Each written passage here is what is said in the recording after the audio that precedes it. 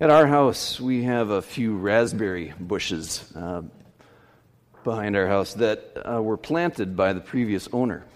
I built a little trellis to hold up the canes, and I cut down the dead ones each spring, but otherwise they just grow on their own. Every summer they produce oodles of delicious berries. I go out each morning and collect handfuls of them. What a wonderful gift. In East Jordan, Michigan, where we lived before coming here, one of the families in the church has an entire raspberry farm. Acres and acres of raspberries they have cultivated for years. When the berries are at their peak, they actually have 10 workers picking every day, plus people picking their own berries. Whenever the harvest comes in, it's a busy time for farmers, as we know well here in Iowa. Their income for the entire year depends on how hard they work in that small window of time. Some wheat farmers bring in custom combine crews to work in shifts, running their machines day and night, 7 days a week to get the harvest in. Harvest time is go time. We had our own go time a couple of weeks ago during Scandinavian Days. So many people helped out with our beef burger luncheon and bake sale, the Hunger Fight lemonade stand, the parade, and everything else that was part of our community celebration. What would it take for us to have the same kind of commitment and drive for working in the Lord's harvest? How can we cultivate a sense of urgency about reaching our community and world for Jesus Christ? Jesus says that the harvest is plentiful. What's preventing us from reaping it? Why don't we see more people in our community coming to faith, worshiping with us, and growing in faith and service? Maybe we're missing the waves God is sending our way. Rick Warren, in his book, The Purpose-Driven Church, says, surfing is the art of riding waves that God builds. You and I can't build waves. We can't make the ocean move, and we can't create revival in people's hearts. Only God can do that. He goes on in the book to say, the problem with many churches is that they begin with the wrong question. They ask, what will make our church grow? This is a misunderstanding. It's like saying, how can we build a wave?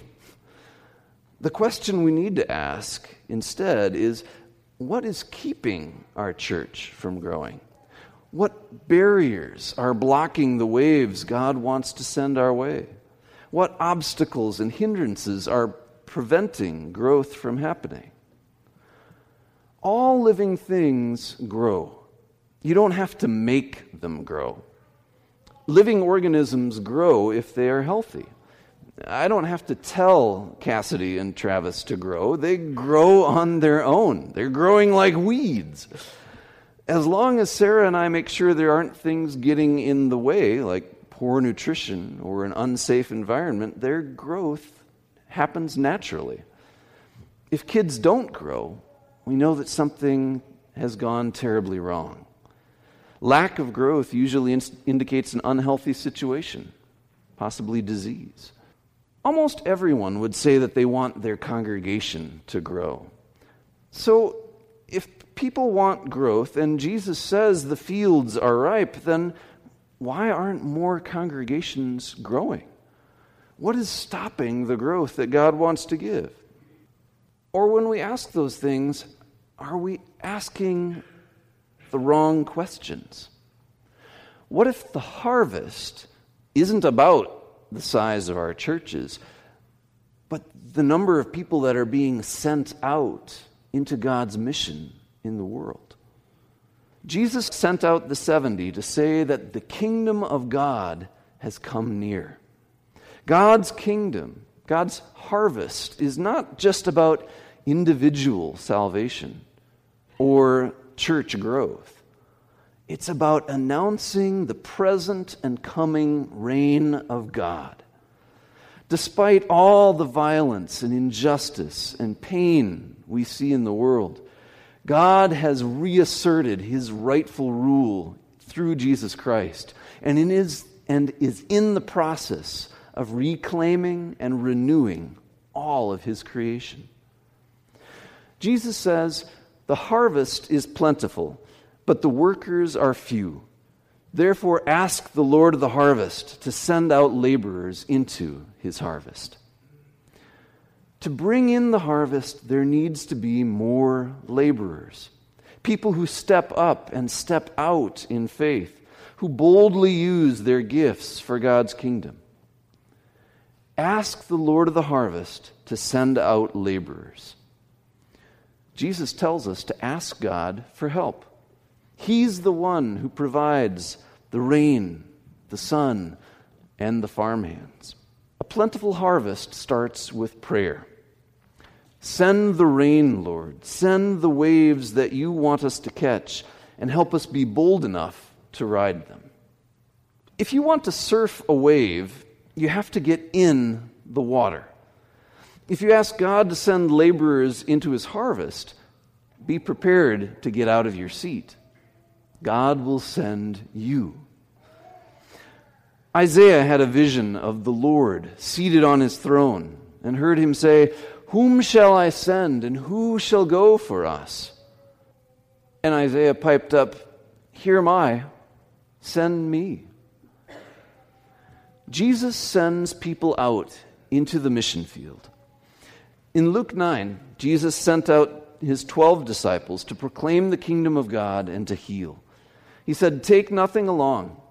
Stay in the house that you enter, and if the people of a town don't welcome you, then shake the dust off your feet and move on." The 12 brought good news, cured diseases, and reported back to Jesus. And then in chapter 10 that we heard today, Jesus sent 70 apostles ahead of him to all of the places he was going to go. He sent them to prepare the way for him. Jesus wants us to go where he is going. We don't go alone. We go together with Jesus right behind us and already ahead of us. Reinforcements are coming. What did Jesus tell the 70 to do? He said, "Go to the houses and say, 'Peace to this house.' Spread God's peace wherever you go. Cure the sick and say, 'The kingdom of God has come near to you.'" Jesus wants us to say and do the same things. To bring healing and wholeness to people. To spread the news about God's kingdom, God's peace, God's rule in our lives. Too many people think that being a Christian is just about sitting in a pew on Sunday morning, as if it's just a passive thing that you just absorb.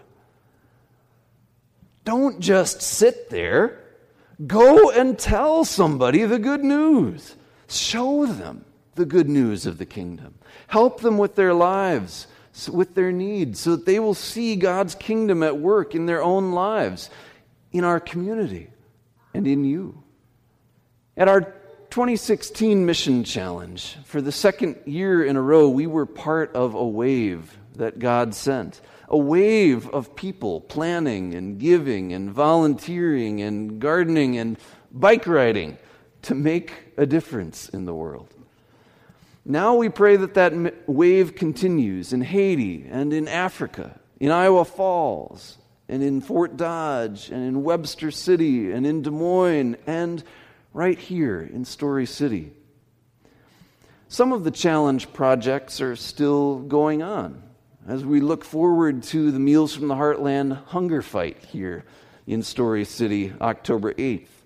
We're going to try to pack the truck with 60,000 meals, raising $12,000 to do it. Another recurring wave that we just passed in our community is day camp.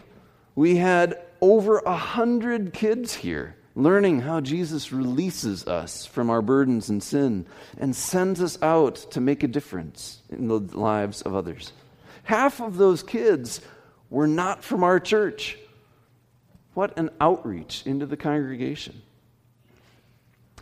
On the cover of the newsletter this month, I wrote about a story living group that I'm putting together in our community this summer. We're going to be asking ourselves, what story is God telling in Story City? What is God's dream for our community, and how does He want us to join in? Jesus calls us to make an impact wherever He sends us.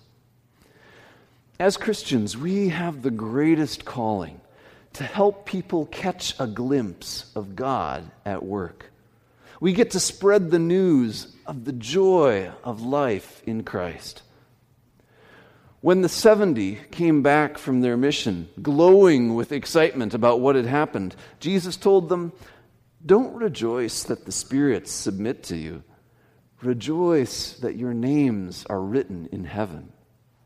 True joy comes not from our accomplishments, but from knowing that we're part of a much bigger wave. The kingdom of God has come near, Jesus said. When Jesus said that, some of the Pharisees heard about it and said, "Well, when do you expect that to happen?" And Jesus said this, "The coming of the kingdom of God is not something that can be observed, nor will people say, 'Here it is,' or 'There it is,' because the kingdom of God is in your midst." God's kingdom is not a place, but a new state of affairs. New management has been put in place, and that changes everything. When we live in alignment with God's rule, we find life and health and wholeness. Our lives change. Our families change. Our community and our world change. As God's people, we are sent to point toward God's reign, where it's already growing and thriving, and where people and systems and institutions are resisting God's rule, clinging to their own power. We've been given great opportunity and great responsibility. We have wonderful freedoms in this country. Freedom to worship without fear, freedom to vote for who we want as our leaders, freedom to speak up when we see something that isn't right. How will we use those freedoms? Will we use them merely for our own enjoyment and comfort? Or will we use them to serve God's kingdom? Paul writes to the Christians in Galatia, "Let us not grow weary in doing what is right, for we will reap at harvest time if we do not give up." How will we work to bring in the harvest? What waves will God send our way? Where might God send you? Maybe across the world, or maybe right next door.